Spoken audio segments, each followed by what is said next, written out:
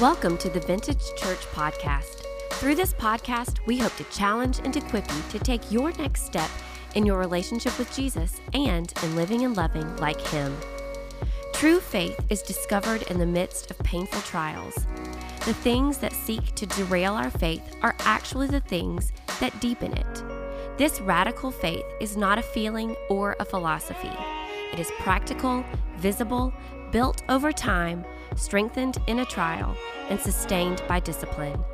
James paints this picture of faith and gives us the principles necessary to produce it in us all. Wow.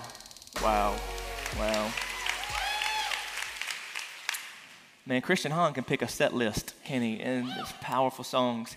Man, it has been a busy but yet really cool week around our church. If today is your first time worshiping with us, we are glad that you're here. If you're looking for a place to call home, we believe this would be a good place for you to do that. But as you're searching for a church home, man, ask questions, get to know us a little bit. If you're looking for the perfect church, don't come back next week because this ain't it.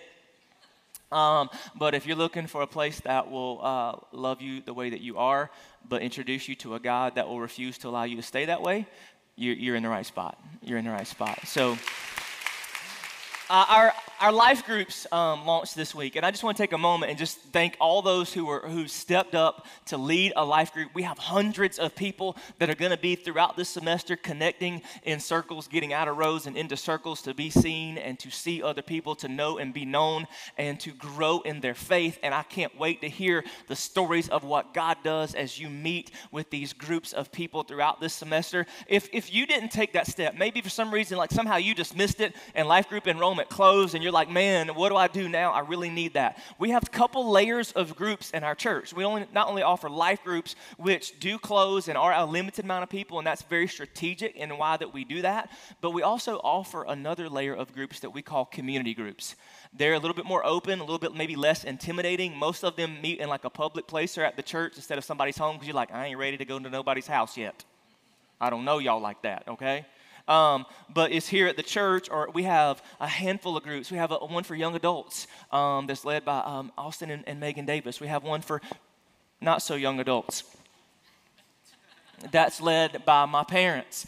We have one that's for just all the women of the church that meets monthly. And then we've launched one that's for all men of the church now that meets the fourth Thursday of every month. And I'm going to be leading that. And so there are ways for you to connect as we move throughout the semester. And go ahead and grab your Bibles and go to James chapter 5, because that's where we're going to dive in just a moment. Access God's Word however you're going to do it. Don't be dependent on the screen. Pull up a device or an actual physical Bible. And for the real spiritual people in the room, if you want to take some notes so you actually retain what God teaches you today, that'd be awesome.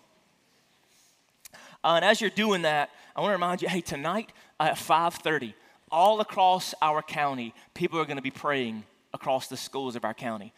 Tomorrow is kind of, I guess, the official start of school, though some have already started. But tonight, every school in our county will have people on it praying for the students and faculty of that school, because we in this county realize that the public school is the greatest mission field in all the world. It is. And so you're just asking, as I said, you cannot take God out of schools. As long as there's math, there will be kids that are praying to Jesus. But tonight at 5:30, all across our county, at every single school, there are going to be people praying, just kind of meet probably around the flagpole area or around the office. I'm going to be leading the prayer time here at Randleman Middle School. So if you're looking for a place to come and pray, prayer warriors, come out tonight at 5:30. I know maybe you want to go to the school where your kids are connected, and I'm totally down with that. That's why, we don't always have a ton of our people come to Randleman Middle, but if you're a parent of a Randleman Middle School student, come out tonight, join me in praying for the students and faculty of our school. And let's just ask God to shower these campuses with His presence. Come on, somebody. All right, James chapter 5. We're finishing up a series through the book of James called Tried and True. So we're going to dive right in. James chapter 5. And once again, I'm going to read the whole chapter. Is that okay? Okay, let's go.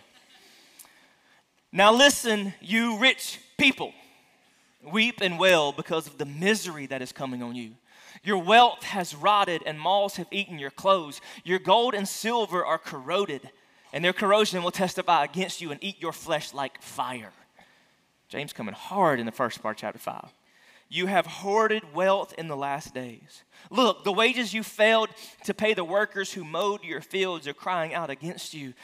The cries of the harvesters have reached the ears of the Lord Almighty. You have lived on earth in luxury and self-indulgence, and you have fattened yourselves in the day of slaughter. You have condemned and murdered the innocent one who was not even opposing you. Be patient then, brothers and sisters, until the Lord's coming. See how the farmer waits for the land to yield its vulnerable crop or valuable crops, patiently waiting for the autumn and spring rains. Verse 8, you too, be patient and stand firm, because the Lord's coming is near. Don't grumble against one another, brothers and sisters, or you will be judged. And the judge is standing at the door.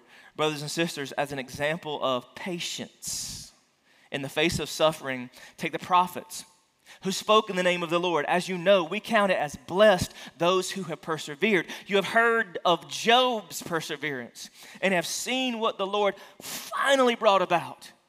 The Lord is full of compassion and mercy. And above all, brothers and sisters, do not swear, not by heaven or by earth or anything else. Only need to say yes or no, otherwise you'll be condemned.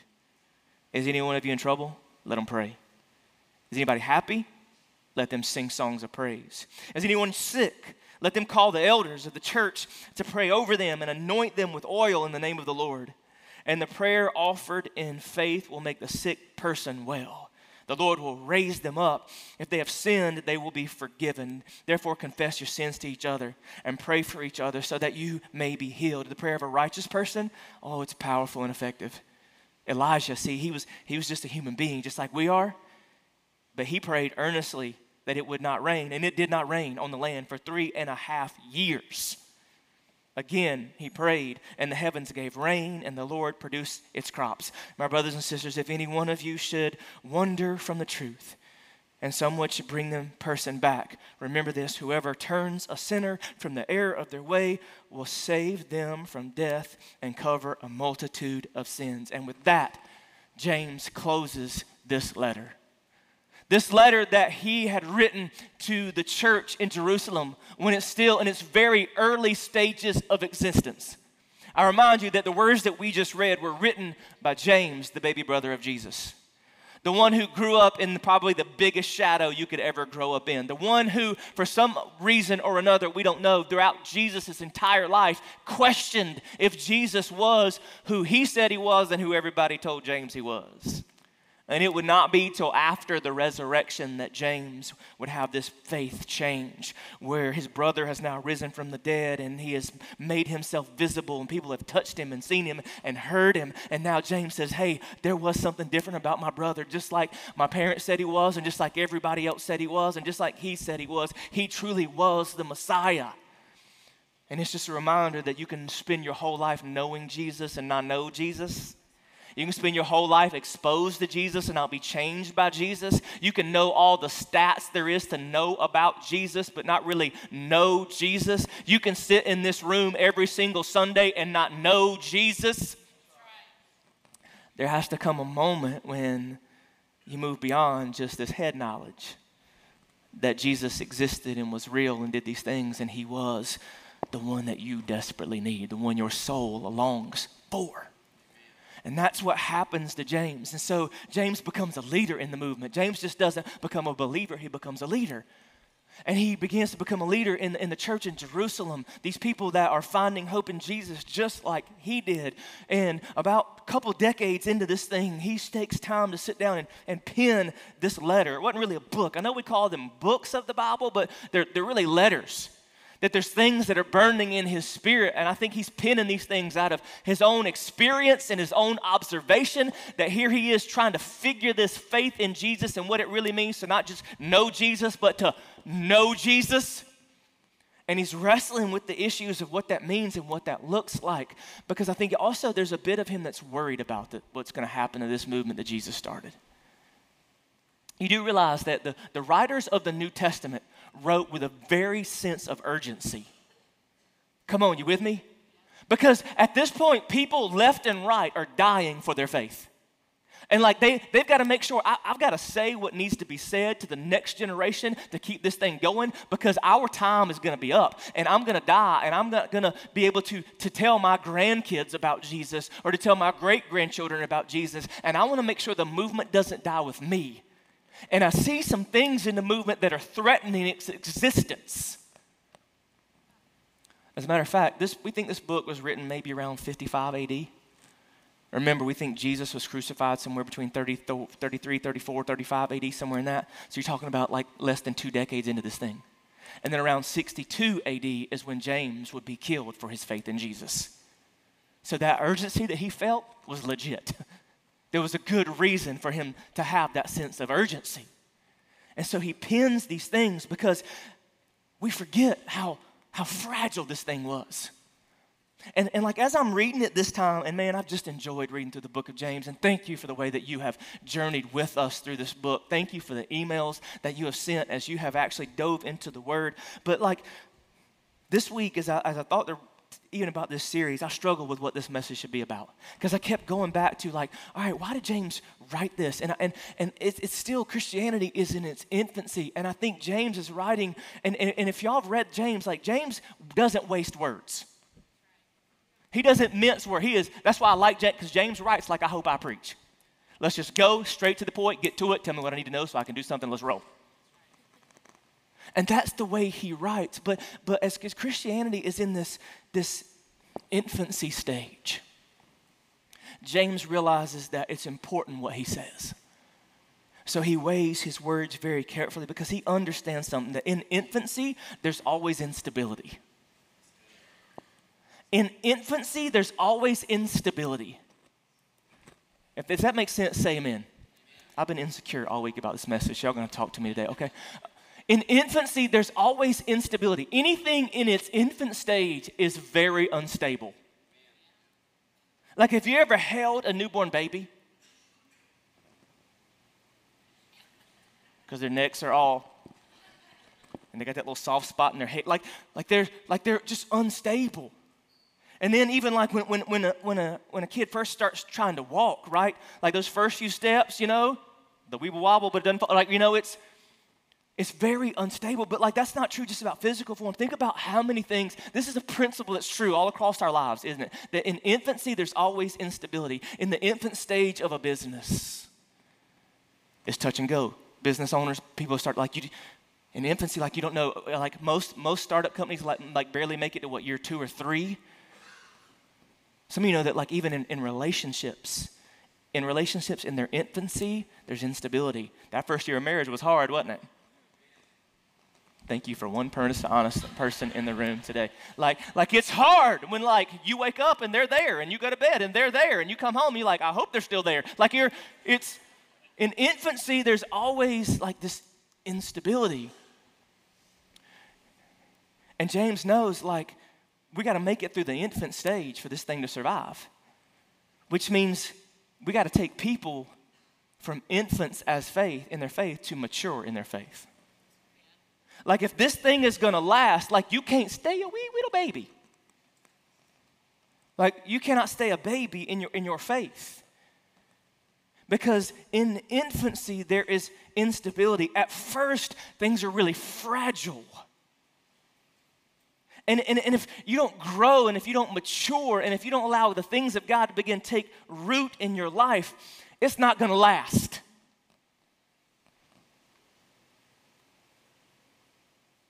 And there's some people like I look around this room, and there's some people that used to sit in here that don't sit in here anymore. Because somewhere along the way, like when you come to Jesus, like sometimes we have this emotional experience, and for 3 days we love Jesus, and then at day 4 we don't know where's Jesus. It's almost like I think about when you're a little kid on Christmas, and you've asked your mom and dad you've asked for this toy for years, like right, like that's all I want. Christmas is gonna be awful if I don't get this, and then you get this, and for about 3 days it's fun. Come on, somebody. But I could go around the room and ask your kids, where are the toys you got for Christmas this year? And they'd be like, I don't know. We done sold them in a yard sale. Because, like, the luster wears off really quickly. And some of y'all are treating Jesus like a Christmas toy. Like you were all about him for a little bit. And then you started running into some of the stuff that James talks about, where you have trial and you have tribulation, and you have frustration, and you have difficult things. And some reason you just let the Lord has lost his luster. And you got to be careful. And see, like James knew this. And again, I don't know what James was doing while Jesus was doing his ministry. Like we don't have any record that James is on the peripheral. Jasmine talked about how last week, like James had spent time with people who had spent time with Jesus, and he had learned a lot of this stuff. But I just got to believe James was curious. And I think James was kind of from a distance always watching what Jesus was going to do and watching what Jesus was going to say. And he had heard Jesus say things like this, the parable of the sower, where Jesus talks about there's a farmer scattering seed, and that seed is the word, and that soil is people. And he said there's a different response and a receptivity to that seed. You with me? Say amen? Matthew 13:20 says there's some seed falling on rocky ground that refers to someone who hears the word at once, receives it with joy, but since they have no root, they only last a short time. When trouble or persecution comes because of the word, they quickly fall away. Like, because they stayed in infancy, the instability remained. And yeah, the word fell on their heart and the word fell in their lives, and it just kind of stayed on the surface, and it never grew the roots that it needed. And so, because it didn't have the roots, it got uprooted because there was nothing to kind of anchor it. And like some of us, like you're in that stage right now in your faith, and you don't realize how vulnerable it is. And the thing is, for you to grow up, there's some things you're going to have to do. But there are so many people right now in the sound of my voice whose faith is more fragile than you want to admit. And I'm not asking you to feel guilty about that or bad about that. I just need you to recognize it. That's not me judging you. That's not me condemning you. That's not even me scolding you. That's hey, just like realize that like I'm in infancy, and it's okay to be in infancy for a while, but you can't stay there. You can't stay there. Like it's okay to be in infancy. Some of y'all, you just accepted Jesus in the last few months, and it really ain't even about time. It's like you're still in that space, but you know how unstable it is, because you know how quick-tempered you still are, and you know how difficult it is to still stay in the Word, and you know how difficult it is even to still get up every Sunday and come to church.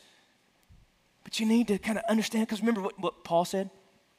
Ephesians chapter 4, verse 14. So see, you need to grow up, because then you will no longer be infants, tossed back and forth by the waves and blown here and there by every wind of teaching and by the cunning and craftiness of people in their deceitful scheming. Like basically Paul's saying, you need to remember that in infancy there's instability. Because infants are tossed back and forth and blown here and there and influenced in this way and influenced in that way. And you hear Matt say something, and you hear this podcast say something, and then you get out in the world and you read this, and you get on Instagram and it says this, and you get on Facebook and you just go down this rabbit trail of things that say that, and it's just feeding in all those places. And it's okay to be an infant, but we can't stay there because it's dangerous to stay there. Eventually your faith will be uprooted and it will go sideways in a hurry. And I said, Matt, how do I know? How do I know if I'm still in infancy? And I think James points a good attribute of the infant in chapter 5. An attribute of the infant is impatience. Come on, somebody. Oh, y'all patient people? Yeah, y'all patient. Yeah, y'all don't mind waiting. It's all good. Yeah, I'm fine. I'll just sit here. Like impatience. And see, like I think what James is feeling, if you notice the tone of chapter 5, you can feel the impatience brewing among the church. Because can I let you know something? They thought Jesus would come back in their lifetime.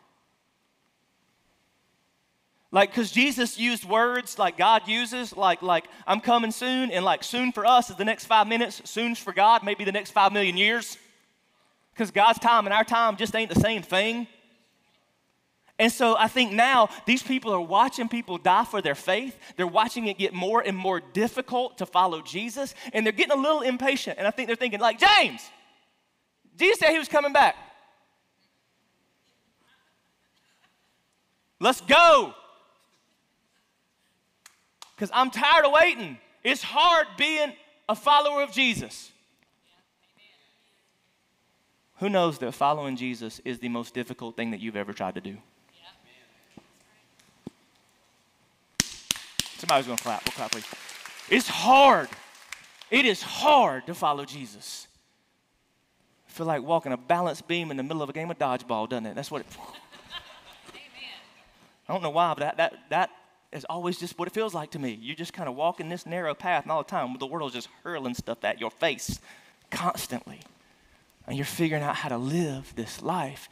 And it's patience. And see, like infants are impatient. Who got a kid that's impatient? Who got a teenager that's impatient? Who got a husband? Never mind. And see, patience is a painful process. James 5:7. Be patient then, brothers and sisters, until the Lord's coming. Hey, let me give you an example. See how the farmer waits for the land to yield its valuable crop? That's how you have to patiently wait. Knowing that like there's something happening. See, a farmer waits because you know why? He knows that even though he can't see it, under the surface something's happening.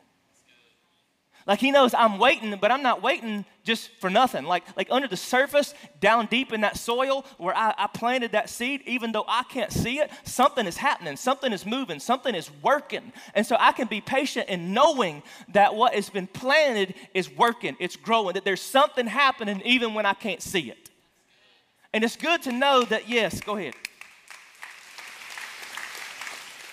And see, that's the thing. When we get impatient when we don't think anything's happening.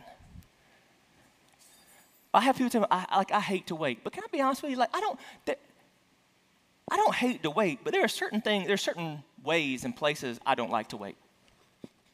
It's not that you don't like to wait, but when you have to wait in a place that's not fun, that's when you don't like to wait. Like when you go to the doctor's office in flu season, and they say it's going to be 3 hours, and you're thinking, in 3 hours and 1 minute, I'm dead. I'm going to die. These people are going to kill me. They're hacking and hawking and coughing. And like, can I go sit in the car? You call me on my phone. I will be in my car. Spraying Lysol and hand sanitizer everywhere. But then there's a different kind of wait.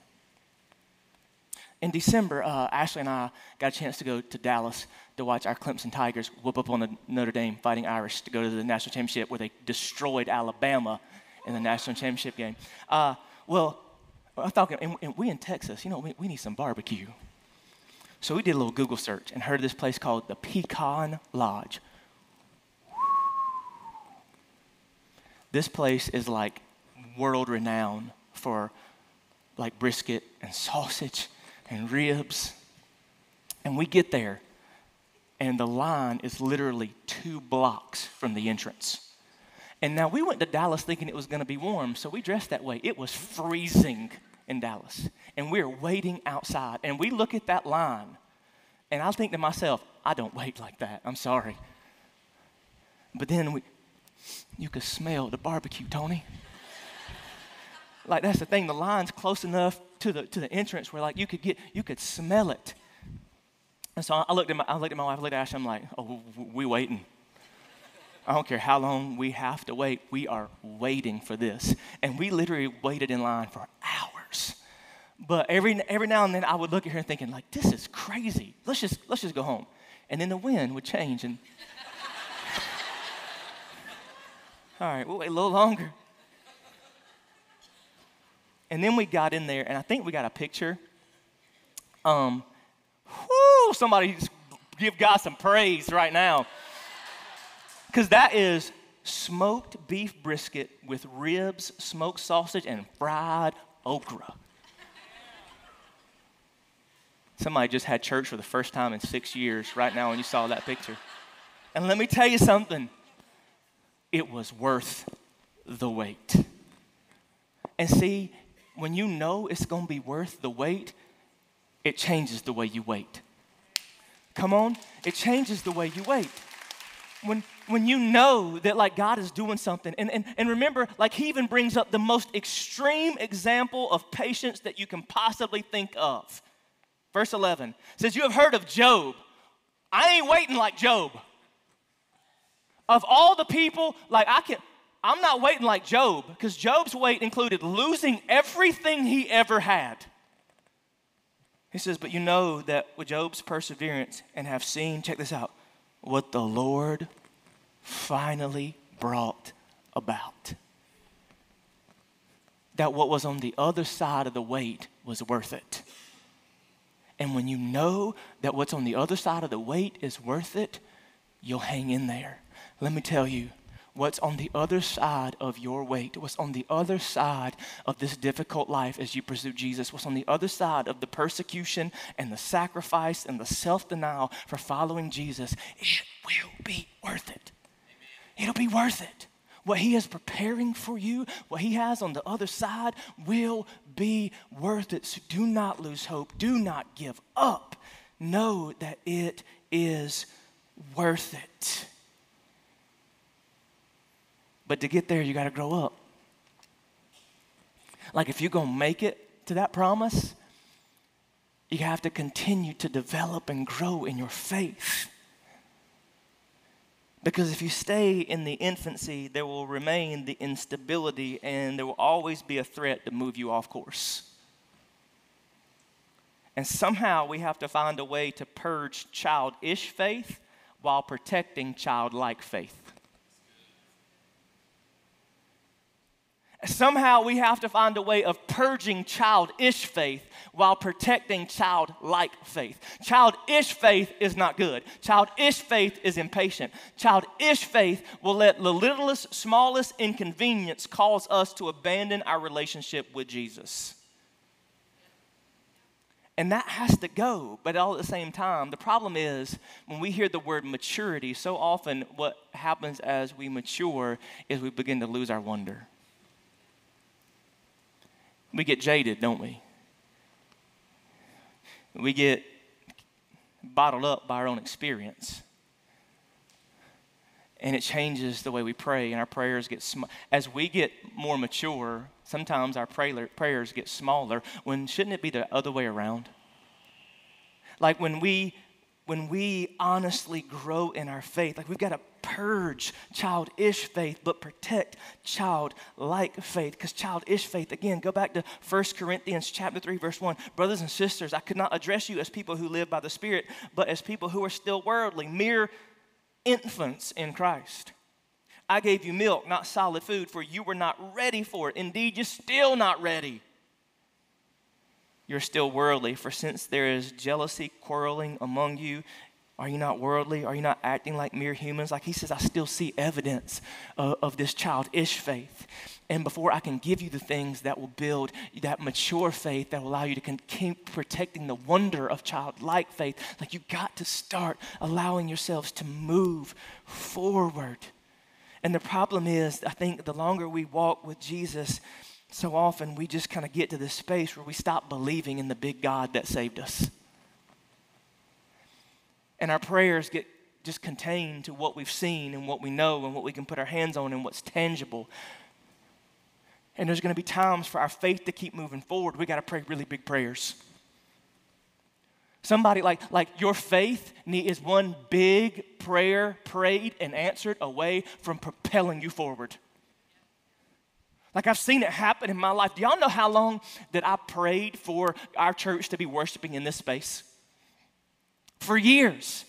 And all along the way, things happen and things happen and things happen. And I got to the point where like I just kind of had given up on even praying about us ever being in this space because I let experience in life tell me that it was not possible. I let my experience even cause me to start to doubt what I believe God had promised.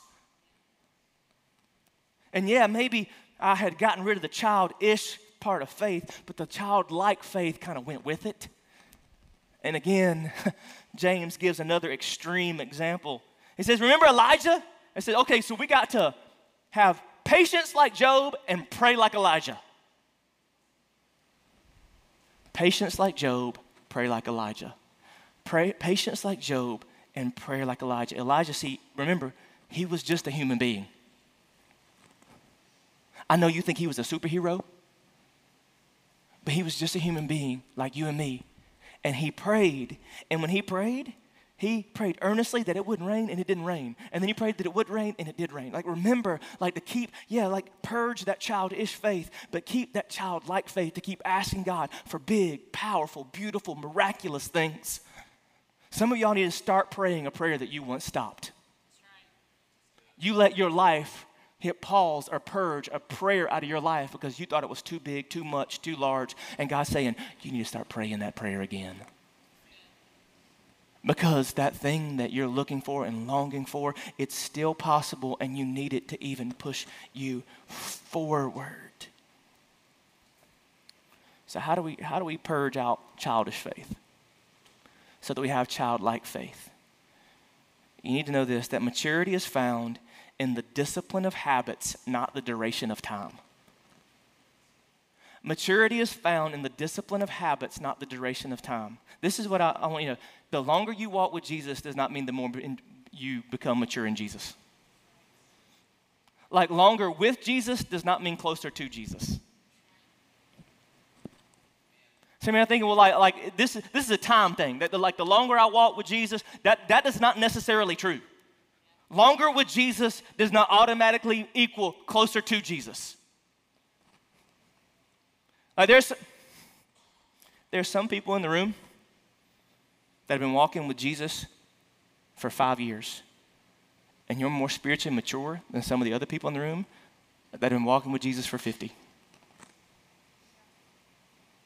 Because it's not about the duration of time. It's about the discipline of habits. See, maturity in God comes from intimacy with God. You with me? Maturity in God comes with intimacy with God. And intimacy with God, the distance is erased with disciplines. When you every day you have the discipline to pray, you get a little closer. When you read the word more, you get a little closer. When you continue to connect and involve and build the relationships will not help your relationship with Jesus. The right relationships will help your relationship with Jesus. And when you engage in the disciplines that God has given us of prayer and reading His Word and doing all these things, like disciplines erase the distance and create the intimacy that leads to maturity. It's not about walking with some of y'all, you got saved 50 years ago, but like are you doing the things that you need to do to grow in your faith? Because maturity doesn't just happen over time. Hebrews chapter 5. In fact, though, by this time, in other words, like the writer of Hebrews is saying, like, hey, if time was it, y'all would be further along. Because in fact, by this time, you ought to be teachers, and you need someone to teach you the elementary truths of the word all over again. Like by now, like you've been walking with Jesus for a while, and by now you should be here, but you're not. See, anyone who lives on milk, being still an infant, is not acquainted with the teaching about righteousness, but solid food is for the mature, who by constant use have trained themselves to distinguish good from evil. Do you see what the writer, he's saying it's the discipline of habit, not the duration of time, that grows your faith into the place that it needs to be to move from infancy to maturity, to be able to withstand what the world will throw at you. That's how you build faith to finish. And that's the point of this whole letter. Is James is saying, hey, someday I'm going to lose my life for my faith. It's just inevitable with what I see happening right now. I'm going to have the courage to do it, but are you? Because right now, in the infancy that is your faith, I just don't see it happening. So can we just talk about some things that are necessary? Can we talk about how that you got to be able to face trials and still stay true? Can we talk about how you got to be able to love people that even don't love you? Can we talk about how you're using your words? Can we talk about what's causing quarrels among you? Can we talk about the impatience that you're having? Can we talk about all these things? Because if you're going to have the faith to finish, you've got to move from infancy to maturity. Would you bow your heads, close your eyes with me?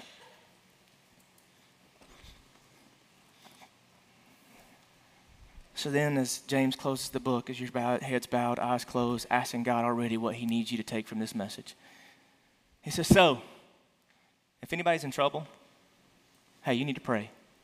Hey, if you're happy, sing songs of praise. Hey, if you're sick, call the church elders to pray over you. Like, if there are things that you're experiencing in your life that are threatening or fueling your faith, either way, like you got to do something with it. And so today, what do you need to do? What step do you need to take? What do you need to intentionally do in order to respond to what God is trying to do in your life, to grow you up, to move you from infancy, being tossed back and forth by the emotion of the moment or the makeup of the atmosphere or whatever it is that's just allowing you to not have the roots to withstand. We're going to worship. I'm going to open up this platform if you need to come and pray. Just talk to God. Don't be in a hurry to get out of here right now, because see, the seed is scattered. And in that same parable of the sower, it says the enemy wants to come and snatch it up because you're too big a hurry to go get your kids, or you're too big a hurry to go get to your car. Let the word sink deep into your soul, take root, and change your life. Father, I pray that right now, in this moment, that you would move, that your spirit would show up in a powerful way, and that you'd help people to do with your word whatever it is you desire for them to do. In Jesus' name, amen. Thanks for listening to the Vintage Church Podcast. Stay connected with what's happening at Vintage by downloading the Vintage Church app, where you have access to sermon notes, upcoming events, devotionals, previous podcasts, and discover ways to connect in community. You'll also have access to our Deeper podcast, which is a conversational deep dive into the message from the weekend. We hope you join us again soon.